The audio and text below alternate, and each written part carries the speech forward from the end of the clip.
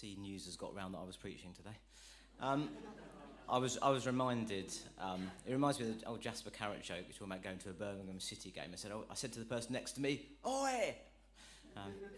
I was actually reminded on Facebook this morning that I preached 6 years ago today, which was also a Sunday. I had a Facebook comment that reminded me of that. And I had a few encouraging comments after that talk, including one person who said, and I quote, that they were half listening. So that was nice. Let's aim for 2/3 today, shall we? The PowerPoint's up. Good. So there was going to be a bit more nonsense, but let's skip over that and get into it. So I've called today's slide Minority Report, which I will explain why in a minute. It's an old Tom Cruise film title, which I would recommend. Quite a good film. So every 10 years in the UK, they have a census. For some reason, it's always when the year ends in 1, so they did one in 2021. That was the last one. And in 2001, they asked a question about religion. They asked people to what religion they were. It was the first time they'd asked that question since 1851. So these are the results from 2001. So in 2001, nearly 72% of people said they were Christian. 7.7% didn't answer the question. Now, you might notice those numbers don't add up to 100 because there were other options, which I'll come on to. So I'm sure you remember 20 years ago, or some of you remember, when 72% of the nation were Christian and the churches were bursting at the seams. I don't remember that either. Now, of course, the reason that it was so high is that there was a lot of cultural Christianity. A lot of people would tick a box on a form to say they were Christian. They weren't like a committed Christian in the way that we would think of it. And one video I watched when researching this talk was that obviously that has to be an overestimate. No one accidentally says they're not a Christian, but lots of people might not accidentally, but a lot of people might think of themselves as Christian, but actually, they're not in any practicing sense. So in 2011, it went to 59% Christian and 7.2% didn't answer. And in 2021, it went to 46.2 Christian and 6% didn't answer. And this made the headlines last year. They always release the census results a year after the actual census. Presumably they take some time collating the data and do an analysis. But it made the headlines because it was the first time that statistically we were no longer a majority Christian country. So hence the title, Minority Report, because we are now in the minority. Now, of course, in reality, we have been for a long time, but statistically, that is now true. So I thought I'd think about that today. So I thought I'd think about why has that happened, and what should our response be as Christians? So why has it happened? Well, is it because we've had a lot of immigration over the last 20 years? Well, that is a factor. I now add in the columns for Muslim and other. Other I've collated into one because there was a few like Sikh and so on. There was a few different options there, but they were all quite small. So it is a factor. 5.75% in 2001 identified with another religion, 9.1% in 2021. So it is a factor, but it's not the biggest one. The biggest one is this column, which is none. It's people that are saying they don't have any religion at all. That was 15% in 2001, and it was just over 37% in 2021. So there's a couple of reasons for that. So that superficial or kind of cultural Christianity that I was talking about is dwindling. So people who perhaps went to Sunday school as a child, or maybe they were confirmed if they come through a CFE route, they might still think of themselves as Christian, but that is kind of going away. And looking at data from the US, this is another survey from 2021. So this is comparing people who say they don't have any particular religious affiliation across generations. So the silent generation is 18%. That's people born between 25 and 45, 1925 and 1945. And it's 48% of Gen Z, which is 1996 onwards. So the generations who had that kind of cultural Christianity are dying out, basically. And they're being replaced by generations who don't identify with any particular religion. So why are the younger generations rejecting Christianity? Well, I've got a few ideas about that, so I thought I would give you some thoughts on that and our responses to it. So the first thought, and I did a longer preach on this, so I'll repeat some of the things I said, but is it that science has replaced religion? And in my preach, I said I see them as more complementary rather than one replacing the other. But we have a good understanding of how the universe works now. Historically, people have often used God as a kind of placeholder. If we don't understand something, well, that must be because God did it. So, for example, why was there an earthquake? Well, in the ancient times, they'd have said, well, that's because the gods are angry. Now we understand about tectonic plates and the mechanisms behind these things now. Now, natural disasters, they might be a result of the fall. God does use earthquakes. I've got a couple of examples of that from Scripture. So this is Acts 16, 25 and 26. So about midnight, Paul and Silas were praying and singing hymns to God, and other prisoners were listening to them. Suddenly there was a violent earthquake, such a violent earthquake that the foundations of the prison were shaken. At once, all the prison doors flew open and everyone's chains came loose. Matthew 28, 1 and 2. After the Sabbath at dawn, on the first day of the week, Mary Magdalene and the other Mary went to look at the tomb. There was a violent earthquake, for an angel of the Lord came down from heaven and, going to the tomb, rolled back the stone and sat on it. So there are times when God does cause and use earthquakes, but we understand the mechanisms between a lot of earthquakes now and many other natural disasters. We shouldn't be using God as a placeholder for things that we don't understand. There's a God of the gaps argument that basically says, well, if there's something we don't understand, we'll just use God to kind of plug that gap. But the trouble with that is that as our scientific understanding increases, those gaps get smaller and God gets squeezed into increasingly small kind of cracks in our understanding. Another thing I mentioned in that previous preach was that we used to believe we had quite a privileged position. We believed we were at the centre of the universe. Everything went around us. We believed we had a natural place, sort of a special place in the universe. And science has removed that from us. We now know that we're living on a planet that is just one planet going around just one star. Out of countless stars, countless planets, we now know about. I think it's over 5,000 exoplanets going around other stars now. There's countless galaxies. Our understanding of our place in the universe has changed. So it's understandable that young people might not buy into the Christian claim that we are special or significant. But as I noted in that other talk, our significance doesn't come from where we are. It doesn't come from our physical position. It comes from who we are. And who are we? Well, John 1:12 says, "Yet to all who did receive him, to those who believed in his name, he gave us the right to become children of God." We're the children of God. Genesis 1:27, "So God created mankind in his image. In the image of God he created them." So we're a creation and we're created by God. And it's not an impersonal God. Psalm 139, verses 13 and 14.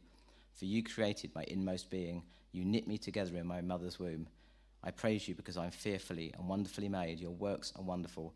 I know that full well." So we are fearfully and wonderfully made, and we were known by God before we were born. And 1 John 4, 9 and 10. "This is how God showed his love among us. He sent his one and only Son into the world that we might live through him. This is love, not that we love God, but that he loved us and sent his Son as an atoning sacrifice for our sins." So we are loved by God, and he sent his Son to pay the price for our sins. So that's where our significance comes from. So that's a response to the thought that science might have replaced religion. That's a response for younger people, I guess. Second thought, are young people rejecting Christianity because of our relative affluence and comfort? So John Lennon said this. He said, "Christianity will go. It will vanish and shrink. I needn't argue about that. I'm right, and I will be proved right." Now, he said that as part of the Bigger Than Jesus scandal, which you might be aware of in the Beatles' time. And as in the West, as we've seen, Christianity has shrunk. So was John right? Well, no. Christianity is not shrinking everywhere. In fact, in lots of regions like Latin America, Asia, and Africa, Christianity is actually growing quite rapidly. And those are regions where there are a lot of developing nations. And affiliation with a religion is often correlated with poverty. Now, this is a bit of a complicated slide, but I'll explain it. Basically, each of these balls represents a country, and the size of the ball represents the population of that country. on the x-axis going left to right, you've got a measure of affluence. Basically, it's GDP per capita, so it's how rich is that nation. And going up, we've got percentage of people that have an association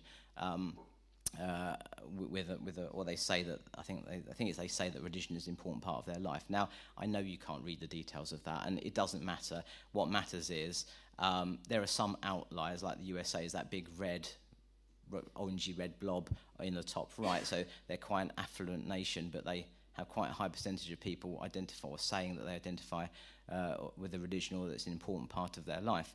But you'll see that most of the countries are kind of stacked in the top left corner. So lots of people in countries that are very poor have quite a high percentage of people who are quite religious, or they associate with religion. So in the West, we are, relatively speaking, pretty comfortable, especially compared with previous generations. We now have centrally heated homes, access to plenty of food. We have technologies that makes our lives much easier than they ever were before, more comfortable. Now, obviously, we're in the middle of a cost of living crisis, so some of that is getting worse at the moment. But relative to many countries, we are still quite an affluent nation. And actually, this is kind of where we are on that graph. So we are fairly across to the right. So we're, relatively speaking, a fairly affluent country, and we are not very religious as a country. So is that affluence and comfort a factor of decline in Christianity in the UK? So I was talking to Dennis, and this is leading somewhere, but he asked me why dogs are so greedy. It might not have been dogs, it was some animal, it could have been ducks, I can't remember, to be honest. But anyway, and I said to him, well, the reason is, and I didn't quite say it like this, but the reason they're so greedy is because they hunt, well, historically they hunt for food. So they don't know where the next meal's coming from. Now, of course, they're domesticated now, like we are, I guess. Our background is hunter-gatherer and then farming. So now, the reason so many people, present preachers including, are overweight, is that we are hardwired into our brain to eat when we can, because we don't know where the next food is coming from. And we do know that now, because we go down the shops. But historically, that is kind of our background. So if that's your history, then you're going to sort of want to eat when you can, because that's kind of hardwired into your brain. But if you're in a country that's still developing and you're still farming, maybe you're hunting for food, if you don't have a good day, or if the crops fail, if you had bad weather, you might actually starve. So it's hardwired into our brain that we eat while we can. And so in developing nations, if people are more reliant on the weather for survival, or they rely on a good hunt they think, well, they're more reliant on God because they don't have their needs met so easily. So you might be aware of Maslow's hierarchy of needs, which is a psychological theory of how people, what people need, and it's kind of usually represented like this as a pyramid. So the most important things are at the bottom, and they're kind of the higher things based on that. So physiological needs, that's things like we need food, we need water, we need shelter, and after that we need our safety needs met, we need personal security, we need resources. These two bottom layers are more easily met in affluent nations. Most people, there are homeless people, of course, in the UK, but most people have shelter, most people have enough food to eat. But those higher layers, the need for love and belonging, the need for esteem, the need for self-actualization, those are the needs that affluence can't meet. And young people still need those things. They're still crying out for those things. And they're the needs that the church and ultimately God can meet. So where are the young people? Why are they not coming to us to meet those needs? Well, are there too many distractions? So I struggled with this sermon a bit, and it was a load of... I knew a long time ago that I thought this was what I wanted to talk about, but it was just a kind of load of jumbled ideas in my head, and I hope I've now put it into something coherent. But it was a challenge, and the reason it was a challenge, in no small part, was because there are so many distractions in life, and I'm very easily distracted. So in the early days of mobile phones, just as well they were becoming popular, I used to rail against them. I refused to have a mobile phone because I was sick of people in supermarkets and on trains yelling into them and like, I'm on the train. It's like, all right. And actually, I went into the office last Thursday and I got on the train. Our office is in Stratford now. I got on the train in Stratford. Oh, no, sorry. No, this was at Seven Sisters coming. This was at Hackney Downs coming back from Hackney Downs. And I got on the train there and there was this kid playing sort of loud videos on his phone. And so, like any British person, I just thought I'd stare at him. That'll show him. And strangely, that did not change his behaviour. And in the end, I got up and moved because I was just too annoyed by it. And then I sat across another guy, and he was playing music, but he was playing music and had headphones in, to be fair. But he was playing it quite loudly, and I could hear the music. And I was just about to be annoyed, and then I realised he was playing worship music, and I thought, all right, let him off. Maybe he's evangelising. But I used to get very annoyed about that, and I still am to an extent. And of course now, having refused to have a mobile phone for years, I now have like two. I've got like a mobile one, like a personal one and a business one. And I sit there of an evening watching TV, playing like Candy Crush on my phone while kind of half watching. You know, I'm just even distracted by my own TV. It's ridiculous. So I might have told you about my Sky have ruined Christmas theory.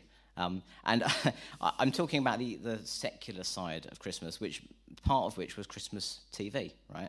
It used to be this big thing, particularly when I was a kid. And when I was a kid, Christmas that's when you got to see the Bond movie on TV. Because if you'd missed it at the cinema, there wasn't. I mean, VHS was just coming in when I was, I think maybe 10 when we had VHS, maybe about that. But when I was young, they were quite expensive, so you couldn't easily buy VHS tapes. So if you'd missed it at the cinema, your next chance to watch it was when it was on TV, which was usually around Christmas. And then Sky came along, and they just had movie channels, and they would just, you could just watch it the next time it was on. And now, of course, we have streaming services. You can watch basically any film pretty much any time you want. So with all these distractions, we have instant access to any music we want, any films we want.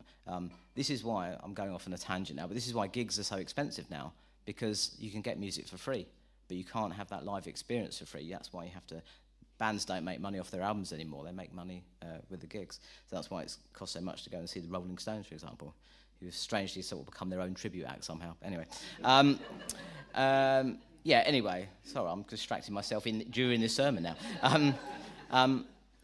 So the point is there are lots of distractions in life these days, and how do we hear that still small voice with all the noise? And the answer, of course, is to switch off those devices, and people do have social media fasts. They even, they have mobile phone fasts. But younger people have grown up with these technologies. I didn't grow up with mobile phones. I didn't grow up with streaming services, so maybe I'm a bit more used to that. Kids are just, that's how they've grown up. So are young people willing to do that? Now, we do need to embrace technology. We do need to use technology to reach people, because that is how people think, and it's the technologies they use.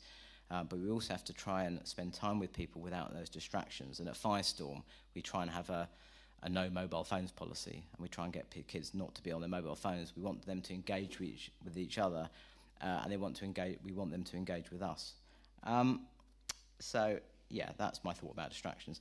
So finally, is it simply that as a society we have grown out of God? Well, actually, no, because here's some data from the Springtide Research Institute and the results of a survey they carried out last year. So it says, of the nearly 10,000 Americans aged 13 to 25 surveyed, large majorities considered themselves to be religious, 68%, or spiritual, 77%. Young people today have a different understanding of what it means to be religious or spiritual. While previous generations were more enthusiastic about religious institutions and attending services, only 30% of our survey respondents are currently connected to a spiritual or religious community.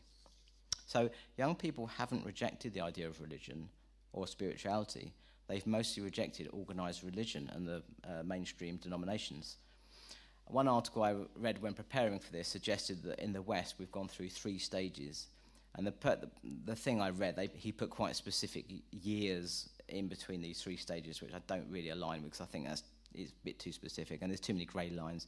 But I basically agree with the gist of what he was saying, which is we've gone from a a positive world, where to be seen as a religious person and one who exemplifies traditional Christian norms is a social positive. So Christian is a status enhancer.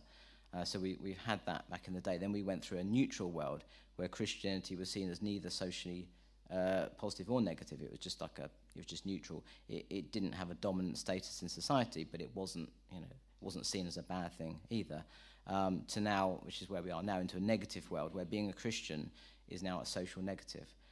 Especially in high status positions, Christianity in many ways is seen as undermining the social good.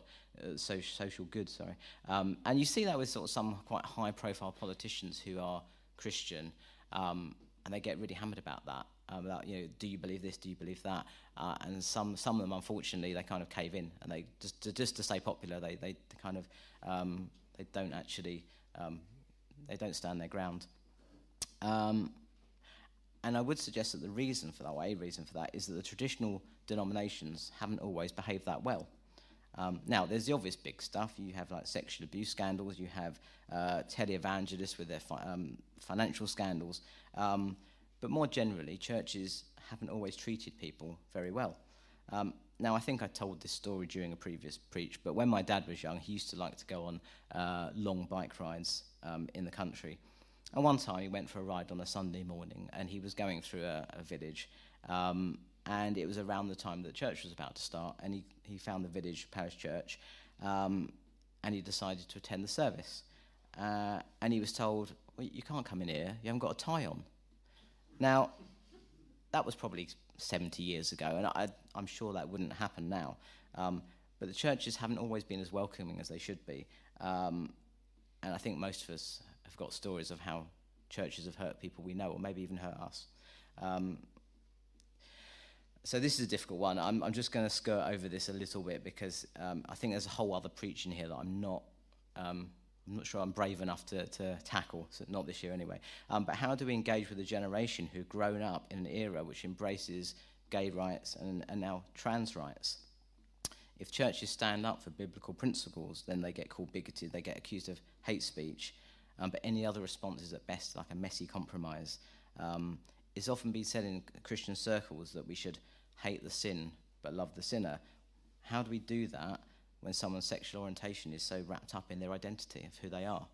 And I don't immediately know the answer to that, but I would suggest that the key thing is love. 1 Corinthians 13, 1-3. If I speak in the tongues of men or angels, or of angels, but do not have love, I'm only a resounding gong or a clanging cymbal. If I have the gift of prophecy and can fathom all mysteries and all knowledge, and if I have a faith that can move mountains, but do not have love, I'm nothing. If I give all I possess to the poor and give over my body to hardship that I may boast, but I do not have love, I gain nothing. However we engage with people, it has to be in a loving way. Mark 12, 28-31 says this. One of the teachers of the law came and heard them debating, noticing that Jesus had given them a good answer. He asked him, of all the commandments, which is the most important? The most important one, answered Jesus, is this. Hear, O Israel, the Lord your God, the Lord is one. Love the Lord your God with all your heart and all your soul and with all your mind and with all your strength. The second is this, love your neighbour as yourself. There is no commandment greater than these. And a quick reminder of who that covers.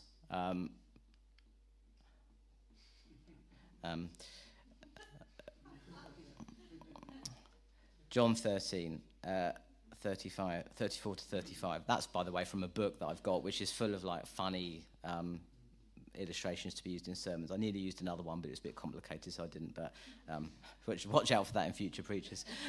John 13, 34-35 says this. A new command I give you, love one another as I have loved you, so you must love one another. By this everyone will know you are my disciples if you love one another. And I think we are doing that here, certainly as a church. Pete has previously shared how he saw something in this church, a love that was different from what he saw outside in the world. And Abby and me have certainly felt that as you as a church community have helped us through some of our struggles. So I think, let's keep doing that. And some encouragement about that, because while the traditional denominations have been shrinking. Some of the new ones, including Elim, are actually growing. So this is a chart per denomination. Elim I've marked in green. So I think that the Elim and other newer denominations actually, they have actually kind of cracked this problem of societal decline. This is a quote from Stuart Blount, who is the director of ministry for Elim. He said, "We have been persuaded that people can be self-reliant. While this is helpful, we all need support sometimes and may look to an external source of hope outside ourselves. As a Pentecostal movement, we express this hope with a vibrancy that comes from the Spirit. It is God's presence in our church communities that enables us to thrive during seasons of personal challenge. He also empowers us to share our stories of hope with those who don't know Christ. This is ultimately the heart of mission. Many of our churches engage in their communities through initiatives like food banks, lunch clubs for the elderly, and youth clubs. The passion and commitment to our communities is born out of a conviction that God is real and deeply interested in every part of our lives, not just Sunday worship, and we aim to bring hope amid the sometimes harsh realities of life." And I think this is why a reason that traditional churches are failing, as well as becoming increasingly irrelevant. They have this attractional model where they expect people to come to them. Churches need to be more outward-looking, thinking about how we meet people where they are. And I know that we do food boxes, and I think things like that are great initiatives of how can we help people, how can we, especially during a cost of living crisis, how do we bless people in our community? I also think, and there's a whole nother sermon in here as well, which I think Ken would be much better placed to tackle than me, but I also think the traditional church has neglected, completely ignored, or even denied the way the Holy Spirit moves and the gifts of the Holy Spirit. So I think that's another challenge for the more traditional churches. So I've talked about how we need to love people. We also need to be displaying fruit in our lives. Galatians 5, 9-13 says this: "The acts of the flesh are obvious." Galatians 5, 19-23. "The acts of the flesh are obvious: sexual immorality, impurity and debauchery, idolatry and witchcraft, hatred, discord, jealousy, fits of rage, selfish ambition, dissensions, factions, and envy, drunkenness, orgies, and the like. I warn you, as I did before, that those who live like this will not inherit the kingdom of God. But the fruit of the Spirit is love, joy, peace, forbearance, kindness, goodness, faithfulness, gentleness, and self-control. Against these things there is no such law." And I watched a video again when I was researching this, and the person narrating, he went through that list, and after each item, he showed a clip of a Christian not really acting that way. And if people aren't seeing those things in our lives, then why are they going to engage with us? We have to be making sure that we're displaying that fruit. Matthew 7, verses 15 and 16 says, "Watch out for false prophets. They come to you in sheep's clothing, but inwardly they are ferocious wolves. By their fruit you will recognize them." So we need to be loving people. We need to be showing people fruit. And thirdly, we need to be salt and light. Matthew 5, 13-16 says, "You are the salt of the earth, but if the salt loses its saltiness, how can it be made salty again? It is no longer good for anything except to be thrown out and trampled underfoot. You are the light of the world. A town built on a hill cannot be hidden. Neither do people light a lamp and put it under a bowl. Instead, they put it on a stand, and it gives light to everyone in the house. In the same way, let your light shine before others, that they may see your good deeds and glorify your Father in heaven." So salt adds flavour to food. Light illuminates a dark room. They affect the things they're in. We need to be affecting society, not being affected or influenced by it. This is from an article called "How the Church Can Respond to a Post-Christian Culture." One popular response to post-Christian culture is in many ways the most attractive, the most widespread, and the scariest. It is to follow the trends, to consume culture. Wherever culture and historical Christian teaching disagree, the latter is accommodated to the former. After all, if we want to stay relevant in a post-Christian age, then some of the Christian stuff will have to go, right? When the voice of a culture and not the word of Christ is what governs the church, then it is no longer the church. It's just a social club of people desperately trying to keep up with the cultural fashion. Ironically, that's the quickest way to close your church. Why would anyone bother coming to a church that is indistinguishable from anything else? So some final encouragement. It can be dispiriting living in an increasingly secular world, where Jesus didn't promise that our walk with him would be easy. Quite the contrary.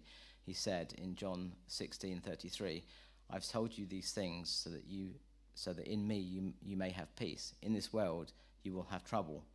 But as I'm sure you know, the verse concludes, in this world you will have trouble, but take heart, I have overcome the world.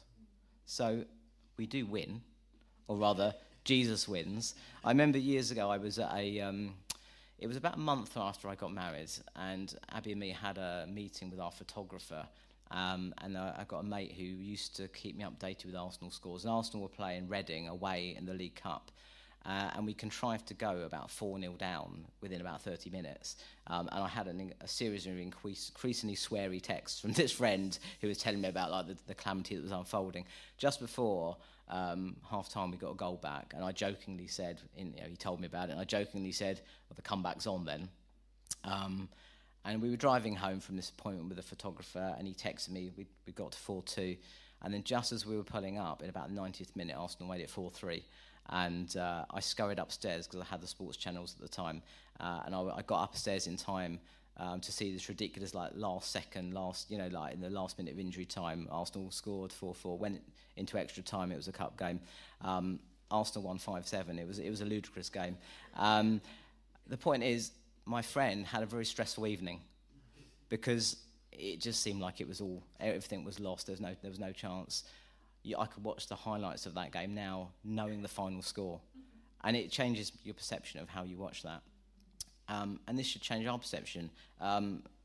Jesus wins. That's the end result. So it might not seem like it right now. We might be 4-0 down, but maybe we just got a goal back with Ealing. I don't know. But we know what the end result is going to be. Philippians 2, 9-11 says this. So I know you love it when I talk about football, so I thought I'd add that just for you. Philippians 2, 9-11 says, therefore God exalted him to the highest place and gave him the name that is above every name, that at the name of Jesus every knee should bow, in heaven and on earth and under the earth, and every tongue acknowledge that Jesus Christ is Lord, to the glory of God the Father. So till that happens, let's sow seeds wherever we go. Let's be salt and light in our society and to the people we encounter. Let's work on our relationship with God so that people will see fruit in our lives. And let's love and accept people in a way that the world doesn't. And I'm just going to finish with Matthew 25, verses 34-40. This is from the sheep and the goats passage. Then the king will say to those on his right, come, you who are blessed by my Father, take your inheritance, the kingdom prepared for you since the creation of the world. For I was hungry, and you gave me something to eat. I was thirsty, and you gave me something to drink. I was a stranger, and you invited me in. I needed clothes, and you clothed me. I was sick, and you looked after me. I was in prison, and you came to visit me. Then the righteous will answer him, Lord, when did we see you hungry and feed you, or thirsty and give you something to drink? When did we see you a stranger and invite you in, or needing clothes and clothe you? When did we see you sick or in prison or go to visit you? The king will reply, truly I tell you, whatever you did for one of the least of these brothers and sisters of mine, you did for me.